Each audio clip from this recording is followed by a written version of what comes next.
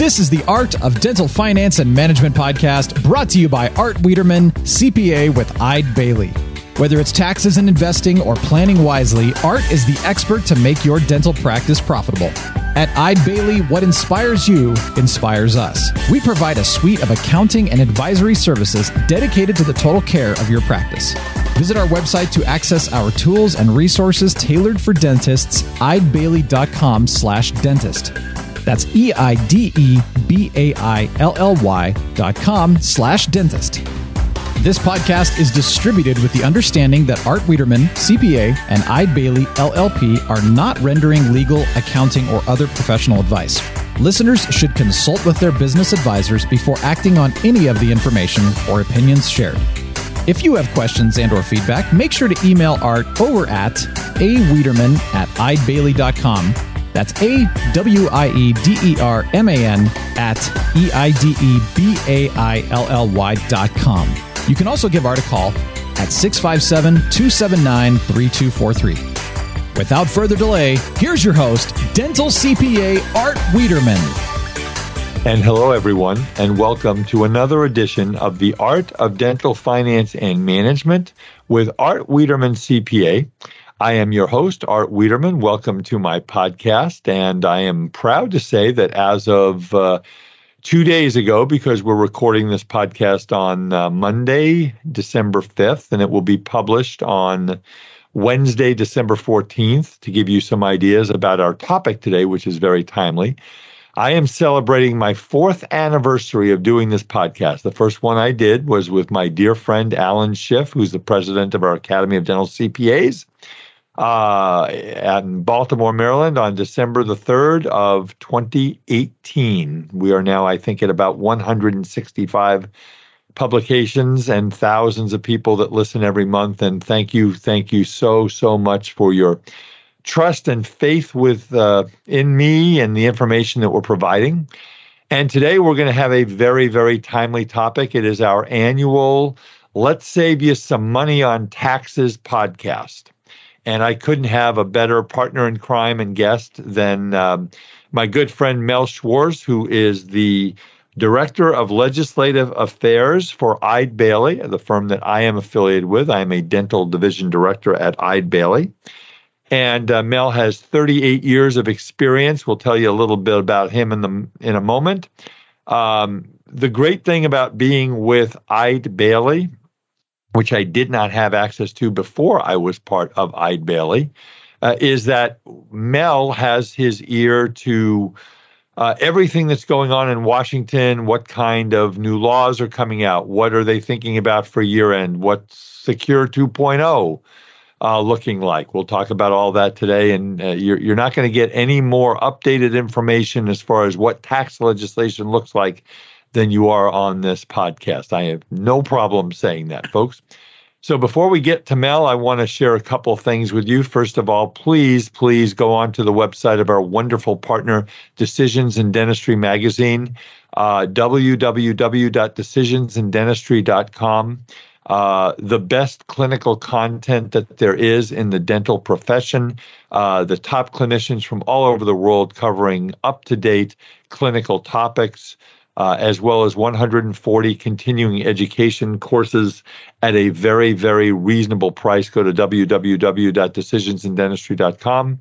My mothership is the Academy of Dental CPAs, 25 CPA firms across the United States that represent over 10,000 dentists. I was a founding member of this group. We have 46 offices in Eide Bailly in the Western United States and work in those neighborhoods. I happen to be in Tustin. Mel happens to be in Washington just because that happens to be where the government is, and it's probably a good place for him to be. He's not in the Western United States. Their website's www.adcpa.org. So I wanted to let you know that I'm going to be having some dates for you folks in California. I am working with my good friend Katie Fernelli, who is the management consultant extraordinaire that works for the California Dental Association.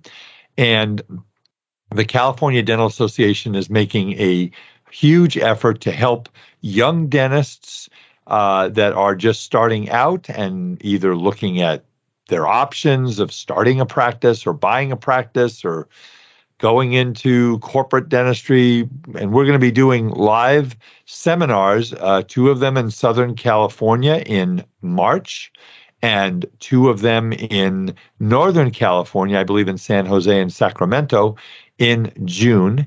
In addition, I have been told that I will be presenting both at the Southern and Northern CDA convention. So if any of you guys want to take a vacation from out of California into California, the CDA South is in May and the CDA North is usually in September. They're changing the CDA North from San Francisco at the Moscone Center to somewhere in San Jose. I don't quite know where that is, but I will find out because it would be a good idea for me to know where I'm going.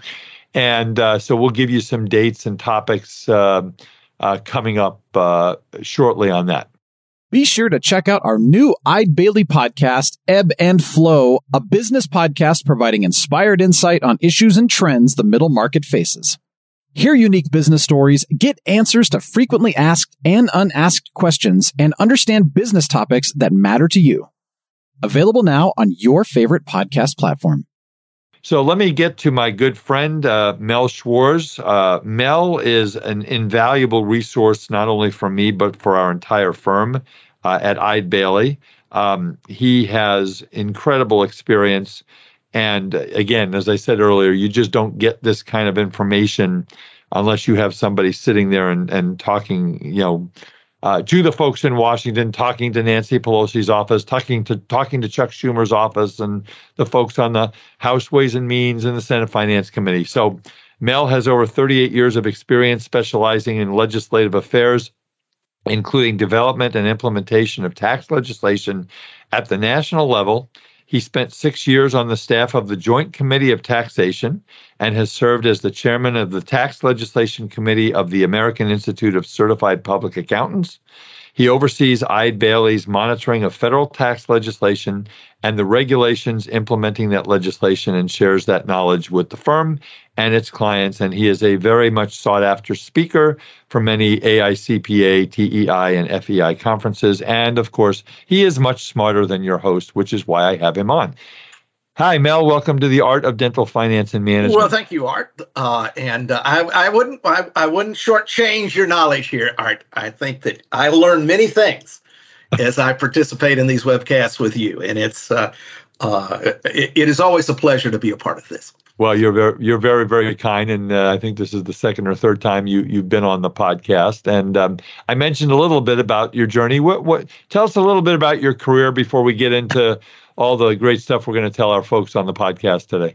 Oh, it's a not a typical Washington, D.C. story. I came in the summer of 1984 on a 1-year tour of duty and never went home. Now, I did marry a local, so I have that to argue for. But that's the background. I was fortunate enough to spend the time on staff, the Joint Committee on Taxation, which is it is a shared staff for the Finance Committee and the Ways and Means Committee, the 2 tax writing committees in Congress, of essentially technical people, not intended to have necessarily a partisan push, but one that can go through, can keep track of how the changes that are proposed in legislation can interact with what is already in the Internal Revenue Code, for instance. We're also the ones who publish the revenue estimates, which you may have heard referred to in the popular press. And although I was not one of the economists directly responsible, I was one of the attorneys, accountants responsible for explaining to the economists what it was going to do. What does it mean? So if we completely blew the estimate, it's, I guess, at least partially my fault. That's right. Now, isn't there something in the tax law, Mel, that says that anytime they put in a provision that cuts revenues, they have to have a supporting provision that raises revenues, or does that go away? No, that is part of the budget process. So that if you're going to pass tax legislation, for instance, in the context of budget legislation, typically they require that there be offsetting revenue raisers. That's not a firm and fast rule, Although I think there have been past chairmen of the Ways and Means Committee that have complained that the rest of Congress figures out to spend the money and then sends the bill to the tax writers and asks them to come up with the cash. Yeah, fortunately, that we've moved away a little bit from that, but that continues to be a concern. Now, well, revenue is a concern, especially since our country is over $31 trillion in debt. And I certainly don't see it going down anytime soon. And I'm sure you have a much better handle on that. Let's start talking about, let's see. Today is the 5th of December. Yes. Tomorrow, the two folks in Georgia are going to, Raphael, Warnock? Did I have his name right? Warnock and Herschel Walker, the Heisman Trophy winner from Georgia. They are going to face off in a very hotly contested race, but the Senate has pretty much been decided. If let's see, Warnock is, let me get my Democrats and Republicans right. Warnock is a Democrat and Correct. Walker is a Republican. And right now we are at 50 to 49 in favor of the Democrats, right? Yes. So if Mr. Warnock wins tomorrow, we'll be at 51-49, which gives the Democrats a sliver hairline advantage of doing stuff in the Senate, as opposed to what they've had the last 2 years, which is 50-50, where Vice President Harris had to break any ties, right? Correct. Yeah. And then the House has got, 3 or 4 in favor of I think it's 3 or 4 seats in favor. Was it 221 or 222? That's 222 is where we think the number is right now, but it is an incredibly narrow margin. In the House. So with that said, we have a Democratic Senate, a Republican House, and a Democratic president.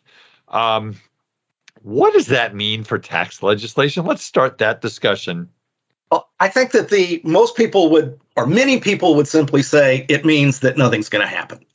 That the two sides cannot get together, will not get together. I think that probably overstates or is too pessimistic.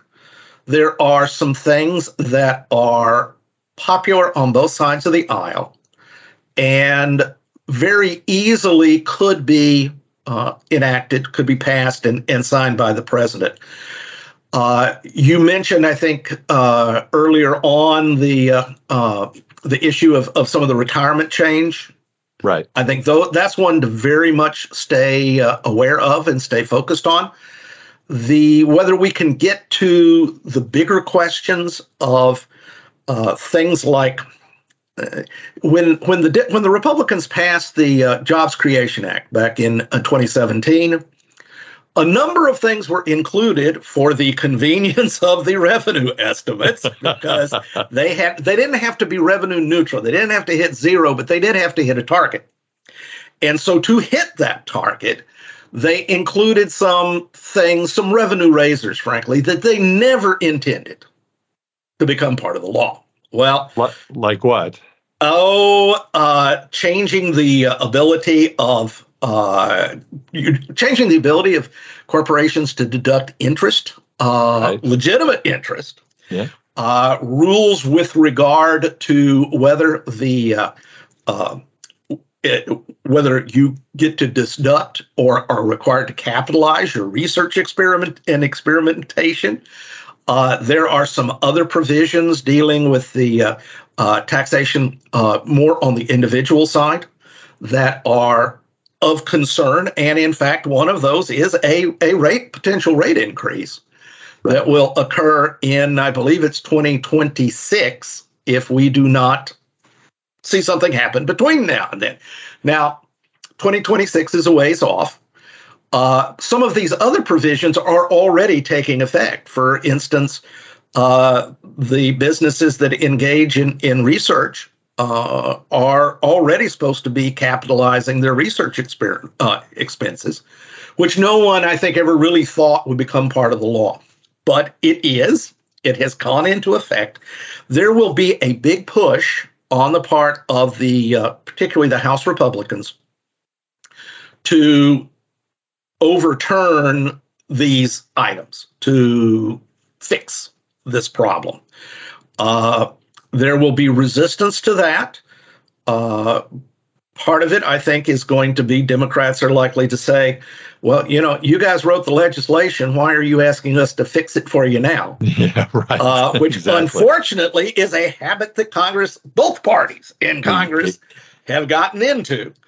But I think those are some of the things that we're looking to see. I don't see anything that would be radical in the way of revenue tax increases being passed really in the next 2 years. Now they did say, I mean, President Biden ran, and again, we're not, folks, you know me, 4 years now. I just mentioned 4 years.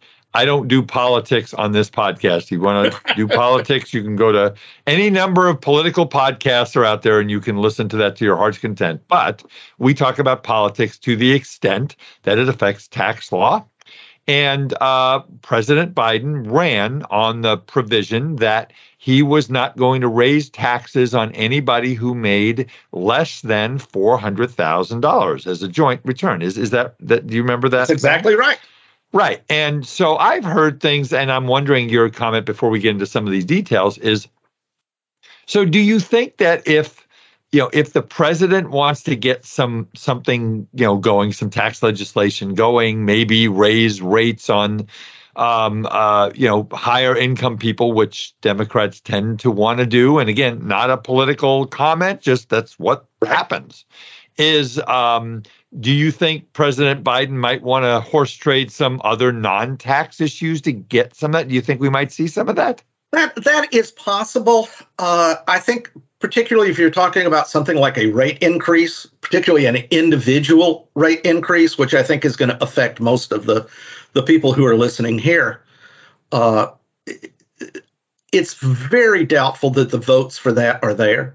Right. There are Democrats who would vote against that. I think pretty much every Republican would vote against that. It doesn't seem to me to be the kind of thing that is likely to be traded.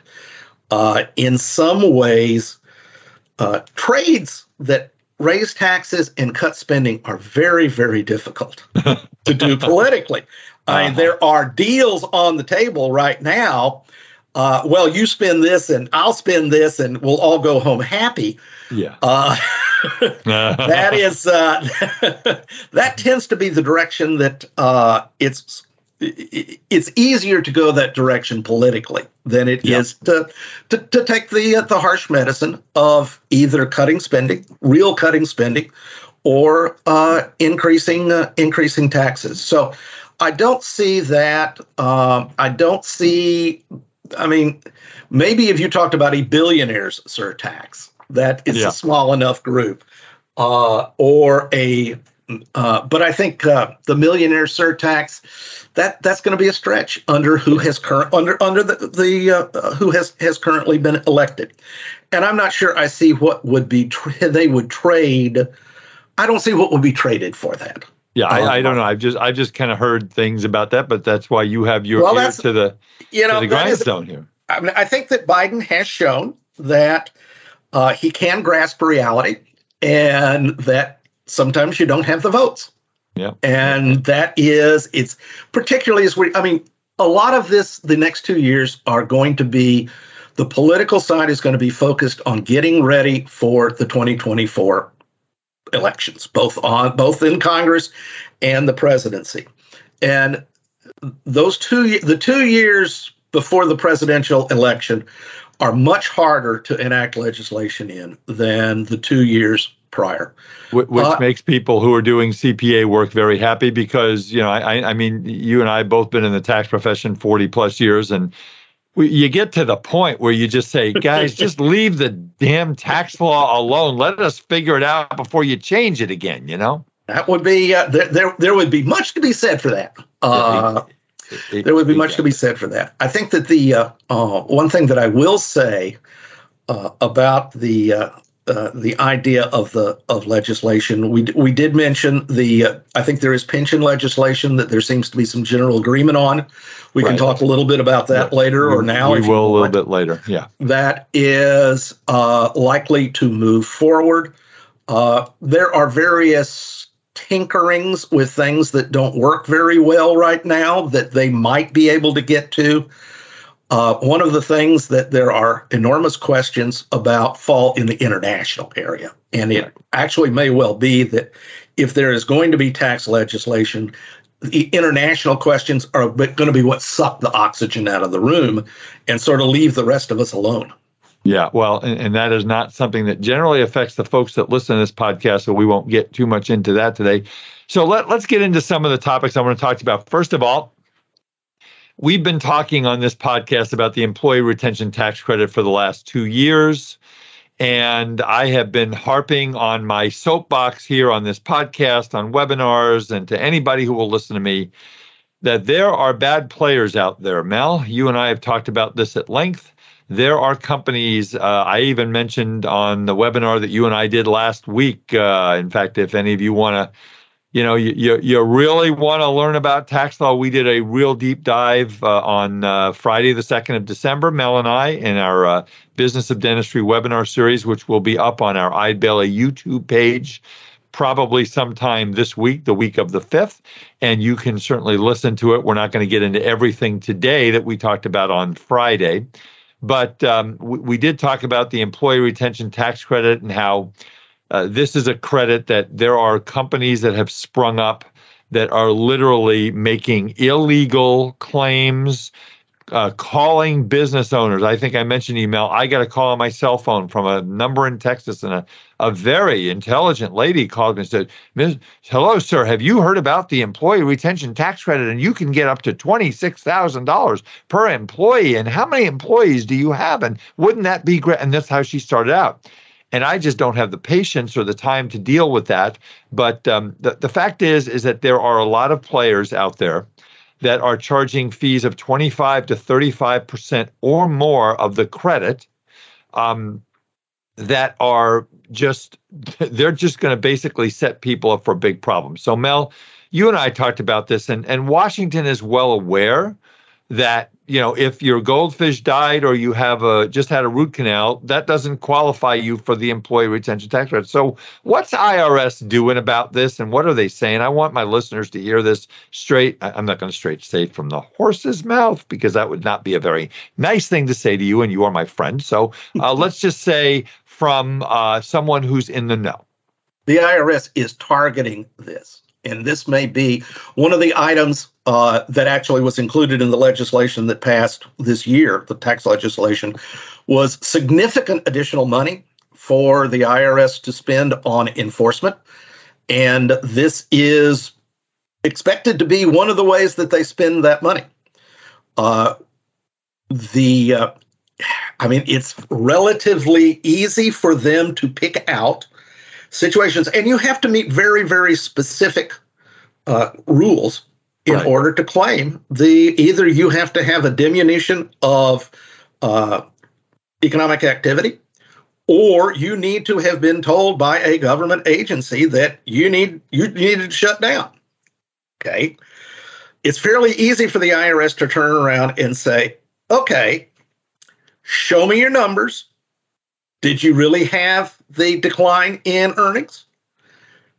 Or show me the order from the local government that said you had to shut down. If you can't produce one of those two, I think that you are likely in the crosshairs, and the IRS is coming. And the IRS is coming after particularly people who may have filed for these claims in part as a response to the kind of boiler room calls that you mentioned. Yeah. The IRS can use a technique called a John Doe summons to essentially go to one of these promoters and say, well, you go to the judge and you say, Judge, give us a summons that requires the promoter to send us a list of everybody they did business with respect to this. And the judge will say, why should you get that?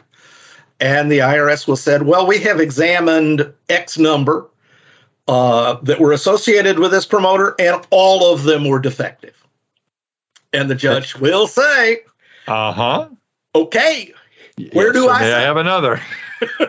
Exactly. I mean, and so I'm reading right here an article from Tax Notes, and it says IRS training materials explain how examiners should scrutinize the use of the employee retention tax credit, which the agency warns is being abused by third parties with schemes targeting employers that are ineligible for it. So in other words, the IRS knows the name.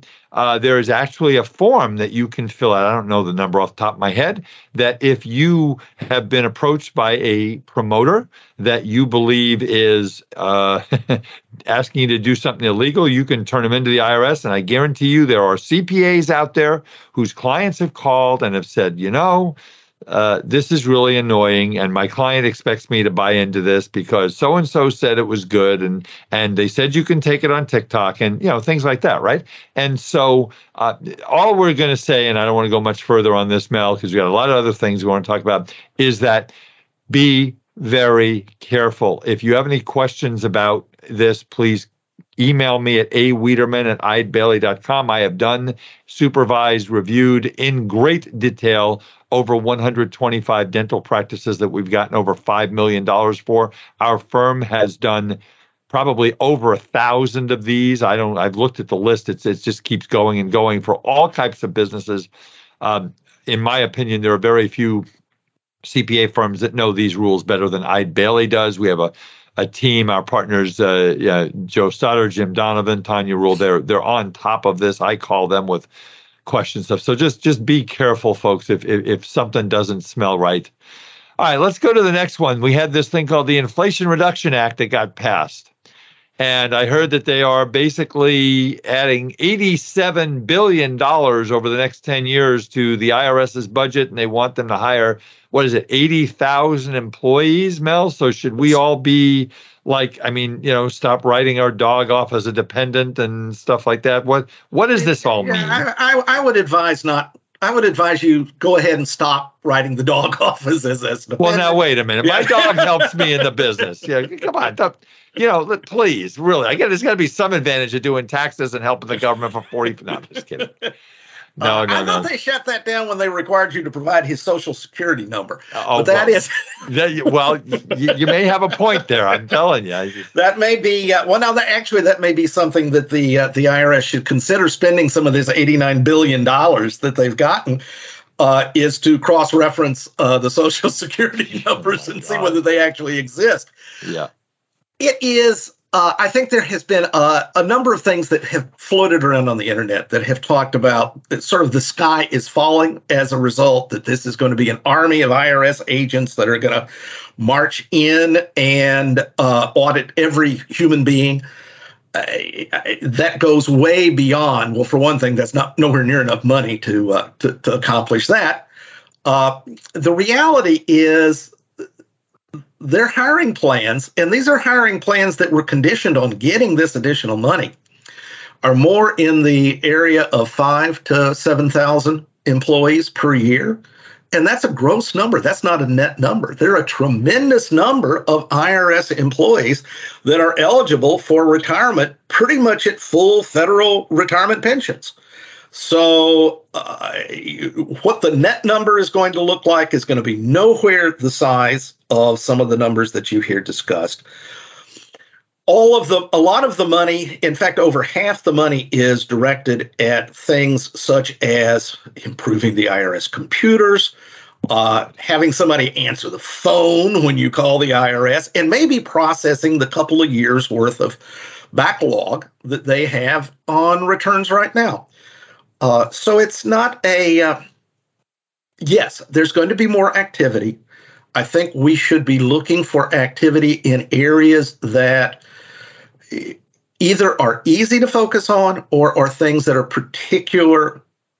of particular interest and possibly fairly broad interest. So what you state about the employee retention credit, the ERC, I think that's very timely. That is one area that I would expect them to send particularly some of their newer agents out to look at.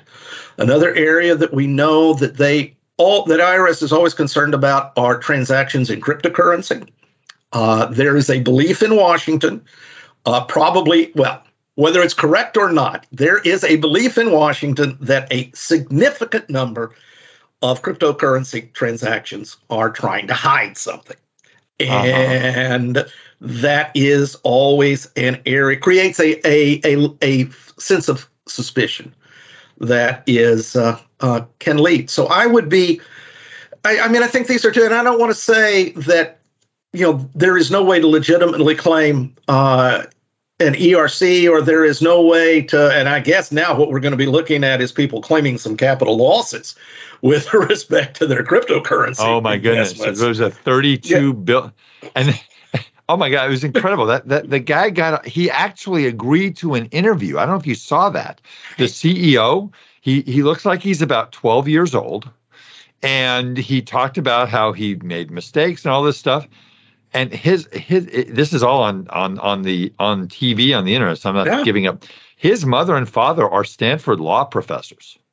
That's crazy. And so, I mean, what happens with all that money and all that? I mean, that's again, I don't have a PTIN number anymore, so I don't have to worry about that. Nor do you. It's like investing with that guy in New York City. And unfortunately, I did have some people who did invest with him. Yeah, it is. All right, so we shouldn't be really super. I mean, the IRS's computer system is circa 1960. Yes. You've experienced it. I've experienced it. I think the statistic, Mel, was that the IRS answers maybe 11% of phone calls on a timely basis. I mean, it's a ridiculous number. So they really need to improve their customer service. They desperately need to improve the customer service. They desperately need to improve their ability to process the returns. And the expectation is that money a lot of this $89 billion will ultimately be dedicated to those areas. And that is because I think that's where the need's going to be. We're going to have, with the Republicans in charge in the House, we're going to have some fairly close supervision of how this money is spent. Right. And hopefully that will move it in the service direction. Not to say that there's not some benefit to additional enforcement, because it does seem unfair that you pay your taxes, why doesn't the other guy pay his taxes? On the other hand, the system needs some help right now, and they fell behind for 2 years of COVID, so they were shut down completely for almost a year of that. I mean, from what I understand. Yes, and you can remote work only does so far. At some point, you've got to be on site. All right, let's save these folks some money. So I know that there's almost $500 billion maybe in new energy incentives. In the new rules, and I think for the dentists, number one is the electric cars. So we're not going to get. I mean, we could spend 2 days talking about the new electric car rules, but from a high level, kind of talk about if someone is thinking in the next. Again, this is coming out on the 14th of December. So in the next 2 weeks or 2.5 weeks, your accountant says you need a write-off, go buy a car. All right. So let's talk about if you want to buy an electric car. How does that all work? Well, right now, there are still some what we would call limitations on the ability to claim. We're going to get a bigger credit. We're moving up to a $7,500 a car credit. Now, there are some limitations here based on what the sale price of the car is. There are some limitations based on how much money that you earn. So if you're over that sort of magic $400,000 tax income for a married couple, you're maybe limited in your ability to access these electric car benefits. But it is going to be more, and I think more importantly, what they have done is they've taken the mark by mark limitations. Used to be Toyota could sell so many, and GM could sell so many, and Ford could sell so many. Those sort of limitations are taken away, beginning in 2023. Now, what substitutes for them is some requirements for domestic content, domestic assembly, which at the moment, there's some question as to exactly how they're going to apply. And there is some question as to which cars are going to satisfy. So I hate to say this, but if you are really interested in an electric car, certainly waiting until 2023 to make the purchase, and even going beyond, maybe even going beyond January and February until we see some settlement. One of the changes we may see, and I think is being pushed very hard, is to loosen up some of the domestic content requirements, at least in the beginning. And that will give us give more companies an opportunity to advantage these credits in connection with the electric cars. So wait a couple of weeks at least.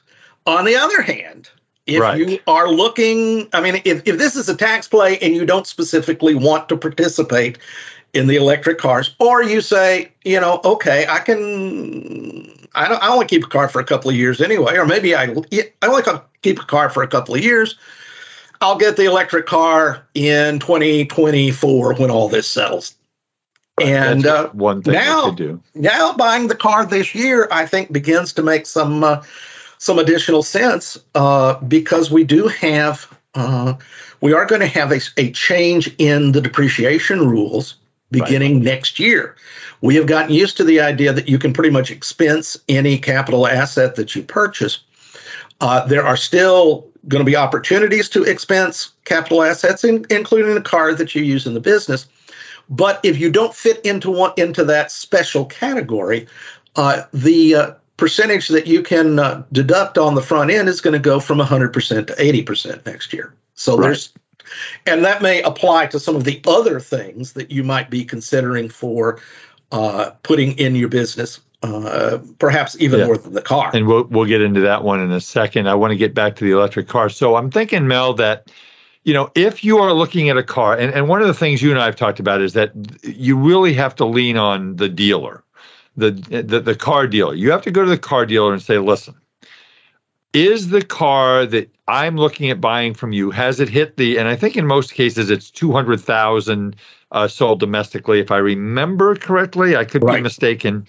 So I know that many of the Tesla models have hit that because obviously Tesla has become one of the most popular automobiles on the road. I know we talked about maybe some of the Toyota brands. So if you're looking for a tax write-off for this year, and you want to buy an electric car, and with an electric car obviously comes non-tax issues such as charging stations. We don't have as many charging stations in this country as we have gas stations. So, if you need a car that's going to go 500 or 600 miles on a charge, most of these cars don't do that. Some maybe do. I'm not an expert in electric cars, but if in 2022, folks, you want to buy an electric car and it hasn't hit the limit and it qualifies and don't have all these domestic assembly requirements in them, and I think there's an August 8th date that you have to look at, or August 23rd or something like that. And again, we don't have time to get into all of that on a podcast. It may be a really good play for you to buy this car in 2022. On the other hand, if you want that Tesla model that qualifies for the $7,500 credit. Remember, a credit is much better than a deduction, because a deduction, if I get a $7,500 deduction and I'm in let's just say a 30% tax bracket, there isn't a 30%, but just the numbers are easy, that's a $2,250 tax savings. But if I get a $7,500 credit, I get $7,500 in my pocket.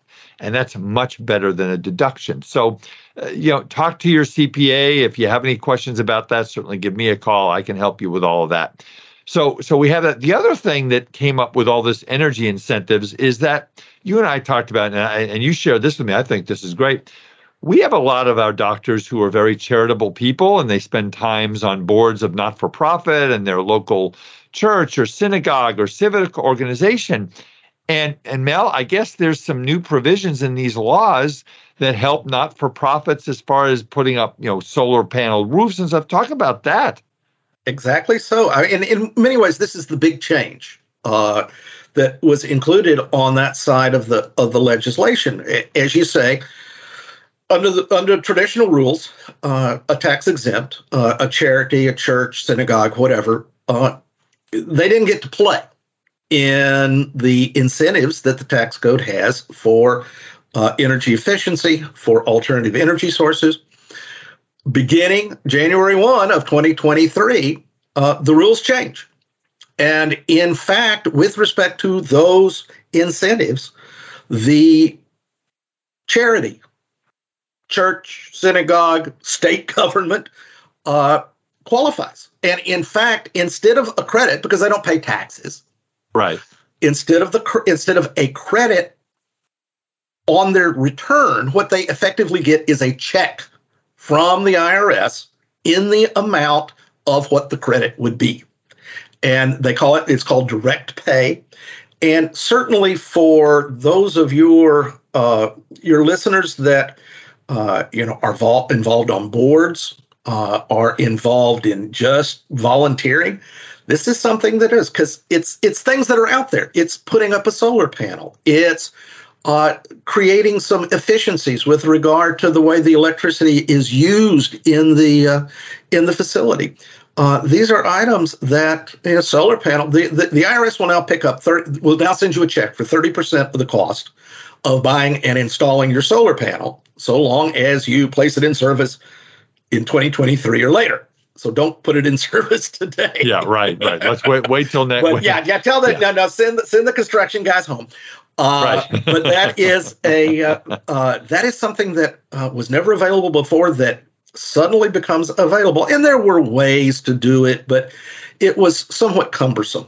And this is really something that it's going to be a relatively simple form, and it's something that I think the bookkeeper at the charity could easily manage with a little bit of guidance. So be aware that it's out there. Be aware that you can take advantage of it, and that you too can. And that's a very good way to contribute, I think, to the whole green movement, is by bringing entities that probably already have an interest in being green, bringing them to the table, bringing them and really showing this additional, 30% off benefit that the government is now going to offer them. Exactly. All right, let's hit a bunch of topics, Mel, regarding the dentists and what they can do in 2022 to save taxes. Let's talk about the tax rates. The tax rates, other than being indexed for inflation, are not changing between 2022 and 2023 to the best of any of our knowledge, right? Correct. So we go from a 10% marginal tax rate to a 37%. So folks, let me explain just for a second. You're going to hear, I have dentists say, well, I'm in an 80% tax bracket. No, you're not in an 80% tax bracket. Okay. There's a marginal rate and an effective rate. The marginal rate says that if I make $300,000 a year, I'm in a 24% tax bracket. That means every additional dollar I make up to about maybe $340,000 a year is going to be taxed at 24%. Then once I hit the end of the 24% bracket, it goes to 32. Then it goes to 35. Then once your taxable income is over about $660,000, I believe it is, you are now at the maximum bracket is 37%. So the only change, Mel, is that they indexed, because I heard there's inflation out there. Yeah. Is that true? Yeah. That's what the economists tell us, and the economists told the IRS. And so we're essentially going to take each of those brackets, each of those trigger points, and move them up about 5%. So there is. Again, it just reflects the change, but we're not talking about any kind of structural change. We're not talking about a change in the top rate applying this year versus 2023. And the capital gains rates have not changed, nor are they changing. So folks, here's the deal. Remember that An ordinary income item is taxed at anywhere between 10 and 37%. But if I can generate a capital gain on something, that is taxed at either, zero, we'll talk about that in a second, 15 or 20%. Now, in order to get a 20% capital gain rate, I think you've got to have income of over like $600,000. Yes. So Yeah. most of us mortals are going to have capital gains taxed at 15%. There's no cheaper money. So for this year, 2022, the markets are down. The S&P is down by about 17%. The NASDAQ is down by 30%. The Dow is down by about 7 or 8, but that's just 30 stocks. So there are doctors, some of you are going to have losses in your portfolios, right, Mel? So maybe this is the year, if you want to recognize some of those losses, you only get a capital loss of up to $3,000. So if you have net losses, it's $3,000, the rest carries over. But Mel, what if someone's owned Apple stock from 1872 that they bought at $1 a share and is now split 17 times, is now worth a gazillion dollars? If you've got losses in your portfolio, I can offset them against my gains, right? That's correct. So This may be a year to harvest. We talk about harvesting losses as a way. Okay, I've recognized capital gains over the year. How much loss do I have in my portfolio? Can I harvest that and offset the gain so I don't pay any capital gains tax? But this is also an opportunity if you have some highly appreciated stock that you do not think you will hold until you pass away. This is an opportunity to recognize some of that gain, knowing you have losses already incurred or losses that you can incur that will offset that gain and effectively keep that out of the tax system. That's right. And one other thing that we want to talk about too, and it's jumping a little ahead to when we're going to talk about deductions, is if you own appreciated stock. So let's say you bought Apple stock for $1 a share, and now it's worth $100 a share. I haven't looked what it is, but let's just say it's worth $100,000 and you paid $1,000 for it, which is not too far from the truth if you bought it 10, 15, 20 years ago. So if I sell that Apple stock, I have a $99,000 long-term capital gain. Yep. And I'm going to pay, and again, in California, the rate's going to be as high as 13.3%, but let's just call it 10. So I'm going to pay 15% federal, 10% that's California, that's 25%. So my gain, call it $100,000 of a gain. I end up with $75,000 that I can give to a charity. But wouldn't it be better, Mel, if instead of doing that, I just gave the stock in kind? How does that work? That when I give the stock in kind, I get a deduction, but I don't have to recognize the gain. Right. So that is and I get the deduction for the $100,000, not for the $1,000 that I paid. That's right. So that is, you can either pay, you are able to significantly increase the value of your contribution by giving the appreciated asset rather than cashing it, paying the tax, and then just sending them cash. And the other thing you can do, there's a thing out there, folks, called donor advised funds, which is really cool to use. So let's say that you go to your accountant and you had a big year in your dental practice, and you really want to help you really want to help several organizations. You don't know which ones. You want to help the Cancer Society, the Alzheimer's Society, whatever society you want to help, but you're not really sure over the next couple of years, and you want to give $100,000. You can contribute to what's called a donor advised fund, which is a fund that says, okay, I'm going to give this fund $100,000. I'm not going to decide where the money's going today, and it's not going to go to the charity today, but it's going to go to the charity sometime in the next couple of years. You get that deduction today, and then you can choose to dole that money out over several years, right, Mel? That's correct. Yeah. So that's one thing that we talked about. All right, let's get into quickly about retirement plans. There are three types of retirement plans: baby bear, mama bear, papa bear, folks. The baby bear plan is the simple IRA, and you can put up to about $35,000 if you put your non-working spouse or working spouse on the plan. It is too late to set one of those up for 2022 because you have to have done that by October 1st. The second type of a plan is a profit sharing plan where you can put in up to 60, potentially if you're over 50 years old, $67,000. And if you put your non-working spouse on the plan, that's another potentially $25,000 or $30,000 you could put in.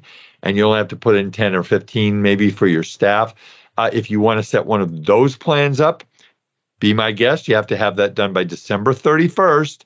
And we'll talk about basis in a second. And then if you have a lot of money, 100, 200, 300,000 that you are just going to save it in your personal savings, I would strongly encourage anybody over the age of 35, that's right, 35, to take a look at a cash balance defined benefit pension plan. So if you have any questions about any of this, again, give me a call, 657-279-3243 or awiederman@eidbailly.com. I've been doing this for a long, long time. So the one thing that you have to be really careful about, folks, if you want to go to a profit sharing plan and you already have a simple IRA, you must stop funding your simple IRA as of December 31st. You can fund your last payroll and put the money in the first week of January, but as long as it was for last year, you cannot have a simple IRA in any other type of a plan. All right, Mel, you mentioned depreciation is kind of going to get phased back a little bit. So, folks, another thing that you can do is buy dental equipment. Now, I've heard from different dental suppliers that the supply chain issues are still out there. But there's still stuff that you can buy. You can buy digital scanners. You can buy iCatch. You can buy, all these, CEREC machines if they're available. They have to be placed in service before December 31st. So if an equipment salesman says to you, oh, hey, Dr. Schwartz, don't worry about it. Just give me a deposit and we'll send you the equipment next year and you can write it off this year. Nope, wrong answer. So, Mel, they're changing the you get 100% bonus depreciation this year, but that's starting to phase out, isn't it? Yes, we lose 20%, essentially 20 points every year going forward. So for 2023, it's going to be 80%. For 2024, it's going to be 60% and on down. Right. So that is, and there will be an effort to change that. Given the political situation, I don't think we can count on them being successful in restoring the 100% depreciation for 2023. So if you can get the property in service, that's key. Now, keep in mind, what does in service mean? In service mean? It's got to be in place and available for use.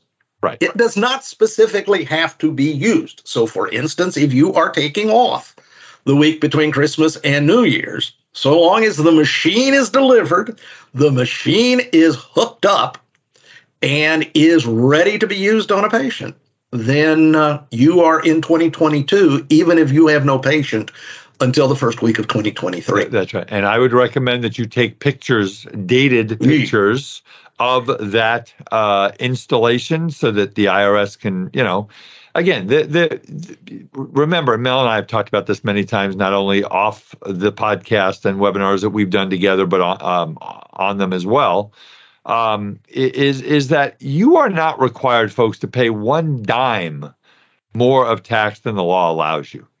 And, we always I use the term, pigs get fat and hogs get slaughtered. And, I always tell my clients, Mel, there's white, which we'll do all day. There's black, which we never do, meaning, and I'm talking about the, white being an absolute 100% fully deductible, black being 100% totally illegal. And then there's the gray area, which is between white and black. And basically, we talk about that. So, that's kind of how we run the place. And, most of you folks are not CPAs, but you know enough to know the difference between a business and personal expense. We'll save that for the last item before we sign off today. Let's talk about car purchases. Now, but before I go from there, one thing that I would encourage all of you to do, whether it be for the pension plan setup, especially if you're going to use 2023 profits to fund your 2022 pension. Because remember, folks, if you set up a plan You do have until the due date of your tax return, including extensions, to fund that plan. So let's say you have $100,000 and you can fund the plan for 2022. You don't have to write that check on December 31st. However, you need to have what's called S corporation basis. We are not getting deep in the weeds in that. If you write anything down from this podcast today, folks, here's what you need to write down. If you are either buying a piece of equipment before the end of December, placing it in service, or you're setting up a pension plan, you must call your CPA or tax advisor and say the following. Dear CPA or tax advisor, I am setting up a pension plan. I am buying some equipment. Do I have, if you're an S corporation, do I have sufficient S corporation basis to take the deduction in 2022? If they say, what does basis mean? You need to call me. If they say, no, you're good, I've looked it up, I've checked your basis, I've calculated it, then you're okay. So that's very important to know. Mel, automobiles. So there's a difference if I buy a car that's more than 6,000 pounds versus less than 6,000 pounds, right? That's right. Because if it's more than 6,000 pounds, it's a truck. Yeah, or it's a big you know what truck, it's a right? Big you know what, and it effectively is taxed pretty much the same way as a truck. Right. So if you buy a vehicle and it is over 6,000 pounds, GVWR, ground vehicle weight rating, is what that's called. You can find that rating on the inside driver's front door. It will be right there. And it's got to be over 6,000 pounds. I had a client that came to me. There's a GVR rating and a GVWR rating. And the GVR rating for that car was 6,002, but the GVWR was 5,988. And I said it didn't qualify. And I won't tell you what the rest of the conversation was because my client wasn't very happy, but that's the law. So if it's over 6,000 pounds, it's treated just like the purchase of a piece of dental equipment. I get 100% bonus depreciation this year times the business percentage. Now, folks, pigs get fat, hogs get slaughtered. Nobody uses a car 100% for business, but I will, by saying that, get an email, Mel, from somebody who says, Art, I have a car at the office and I only drive it from the office to all my business meetings, so you're wrong. You don't know what you're talking about. Yeah, I'm sure there's one or two people out there that do that, but most of us don't do that. So driving to and from work generally doesn't qualify for business driving, but driving to the lab, driving to see the CPA, driving to CE courses, driving to anywhere that's business related is business driving. So, you've got the maximum deduction for 2022 is $19,200 in depreciation, which is $11,200 for the depreciation and $8,000 for the bonus part. And then that's going to go down each year as you continue to depreciate the car. So if you want a full write-off, the $6,000 car is the way to go. Do you want to own a car that's 6,000 pounds, that gets 3 miles to the gallon, and we're still at $5.50, $6 a gas here in California? I love when they say the average gallon of gas is $3.40. I was in Columbus, Ohio 2 weeks ago. I went to the Ohio State-Michigan football game. I'll tell you what, if you're an Ohio State fan and you were in that stadium, I've never heard 107,600 people so quiet in my entire life in the second half. It was a fun game to watch, especially if you were a Michigan fan. And I'm not going down that road either because I will get death threats. But when I was in Columbus, the gas was, $3.50 a gallon. So it's all different in all parts of the country. So we got automobiles. And then the last thing we'll talk about, Mel, is children on the payroll. If you have a child, the standard deduction. So they changed the standard deduction in 2017, didn't they? Yes, they significantly increased the standard deduction with the idea that they wanted people to be able to take the standard deduction and not have to go through the bookkeeping problems of itemized deductions. So the way this works, folks, is this. In state taxes, meaning your real estate taxes, your state income taxes, for those of you who live in the 41 states that have them, DMV fees, other taxes that are deductible, you are limited to $10,000, period. That's not changing anytime soon. So let's say that you have done a good job, you've paid your house off, or you've paid it way down, say you have no mortgage. I get $10,000 for taxes. I get nothing for home mortgage. And the other big thing is charitable contributions. Well, again, when I talk about charitable contributions, folks, it is only in the context of taxes. Giving money to charity is a very, very personal thing that every human being has to decide how much or how little they want to give. But, maybe you only give $5,000 a year to charity. And I say only, maybe you give $5,000 a year to charity. That's $15,000. You would much rather, Mel, use your standard deduction of $25,950. So, folks, if you're going to be in the standard deduction, you don't want to make another $1,000 or $2,000 of charitable donations in 2022. But maybe next year you're going to give $20,000, $30,000, $40,000 to your dental school and their endowment fund to build a new dental building, a building for the dental students or something like that. So you want to bunch your charitable donations into a year where you're going to have enough to put you over the standard deduction. Again, that's why all of you should be sitting down with your CPAs and talking to them about what can I do to save taxes. I was just on a call, Mel, with one of my best AAA plus clients, and he's looking at selling a partnership interest in his partnership to another dentist. And he said, Art, should I do this before the end of the year or after the end of the year?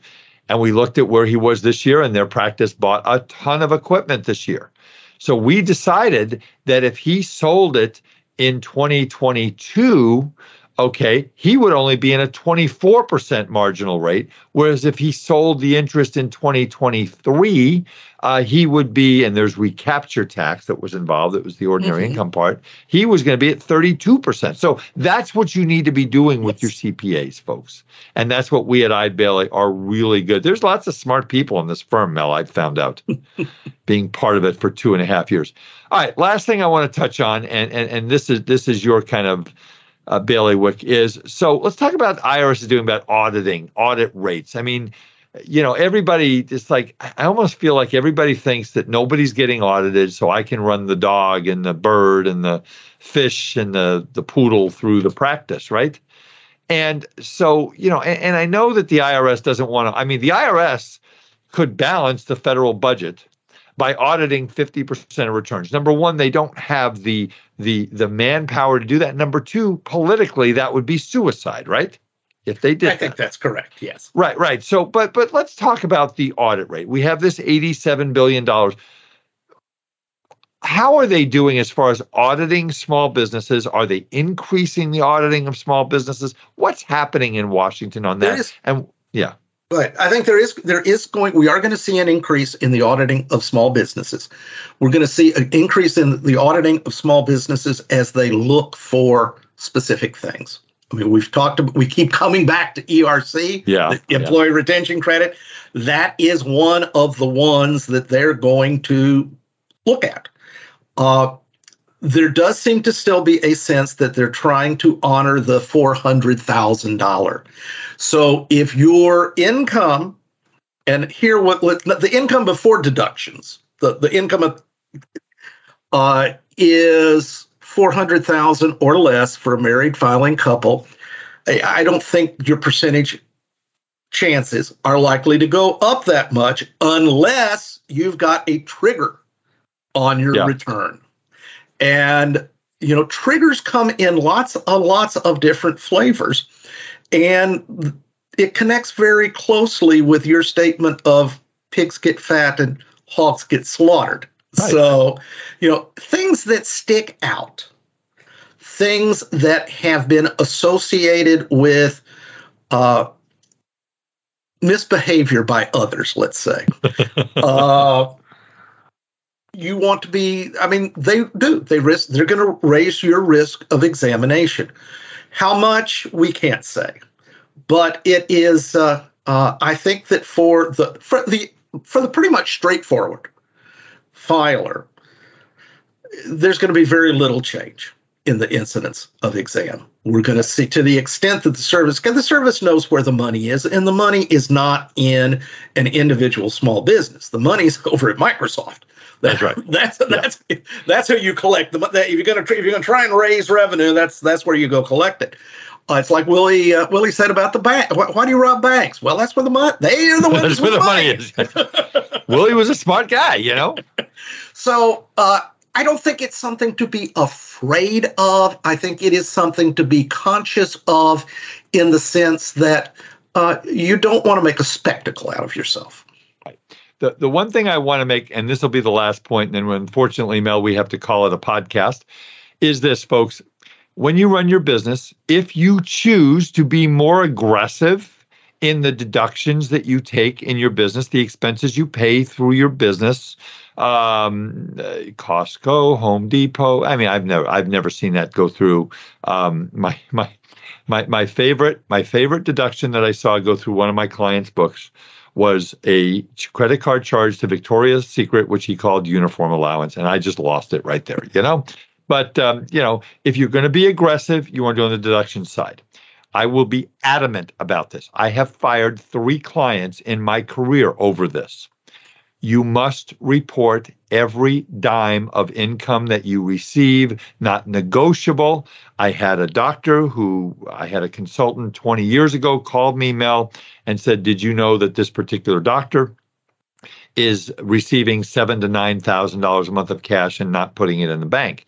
And she said, okay. I said, what do you want to do? I said, I want to have a meeting. We had the meeting, and I asked the doctor, so is this true? And the consultant was sitting right there. And the doctor said, yes, this is true. And I said, why are you doing this? And the answer was amazing. Art, because if I didn't do it, you'd make me pay taxes on it. I said, okay, thank you very much. As of right now, I'm terminating my relationship with you as an accountant. Because remember, folks, you sign your tax return under penalty of perjury. Penalty of perjury they send people to jail for. So you're not going to go to jail if the IRS disagrees that a particular expense in your business is not a legitimate deduction. You're not going to go to jail if you claim 80% business use and the IRS lands on 65% business use. You will go to jail if you take a bunch of money into your business and you don't report it as taxable income. Mel, am I off base here? You are completely correct. Right. So that's the one point I want to leave. Mel Schwarz, Director of Legislative Affairs at Eide Bailly, you are a wealth of knowledge, and I am so glad to know you because it really helps me deliver the message to my listeners and to my audiences. Folks, if you have a chance to listen to the podcast that Mel and I did, it's 2 hours, a deeper dive into tax planning and all these subjects that we just don't have the time to do in a podcast that lasts a little less than an hour. So feel free to go onto our Eide Bailly YouTube page and look up December 2nd webinar for that. And look at our entire Business of Dentistry webinar series, and our transition series is all on our YouTube page. It's there to be had. And if you want a link to it, we can send it to you. Mel, hang on as I take this thing out, as I take the podcast out. Thank you so much for your time and expertise today. I appreciate it. Thank you for having me, Art. It's always a pleasure. And folks, don't forget to go onto our website of our wonderful partner, Decisions in Dentistry Magazine, www.decisionsindentistry.com, 140 continuing education classes at a very, very reasonable price, and the best clinical articles and information regarding helping you to be a better clinical dentist that you're ever going to find in any publication anywhere. They have a great website. They have a great magazine, www.decisionsindentistry.com. If you are listening to this podcast and you hear all this stuff and you say, wait a minute, my CPA doesn't help me with any of this. I never meet with him. I always get a call on April 14th that says I owe $75,000 and I don't like that anymore. Give me a call. We can make that not happen to you anymore. We right now are working very hard in the months of October, November, and December, meeting after meeting after meeting and calculation after calculation to try and help you to pay as little money as you can. My job is to increase the federal deficit and the federal debt as much as I possibly can by cutting your taxes. Give me a call, 657-279-3243, or A. Wiederman, WIEDERMAN, at eidbailey, EIDEBAILLY.com. And with that, folks, that will be it for this edition of The Art of Dental Finance and Management with Art Wiederman, CPA. Again, please tell your friends about the podcast. I think there is an organization that is sending out to dentists about voting for your favorite podcast. I voted for my favorite podcast. I wonder if you can guess which one that was, but please vote for me. There's lots of them out there. I'd love to get some votes. That would make me feel good, stroke my ego a little bit, but I don't get anything for it, but that'd be nice. And with that said, this is Art Wiederman for The Art of Dental Finance and Management with Art Wiederman, CPA, signing off. We'll see you next time. Bye-bye. Thank you for listening to today's episode of the Art of Dental Finance and Management podcast. Be sure to subscribe wherever you listen to podcasts so you never miss an episode. The Art of Dental Finance and Management podcast is produced by Eid Bailey in partnership with Art Wiederman, CPA, Decisions in Dentistry Magazine, and the Academy of Dental CPAs. For audience questions and feedback, email Art Wiederman, awiederman@eidbailey.com. That's AWIEDERMAN at EIDEBAILLY.com. Or you may call Art at 657-279-3243.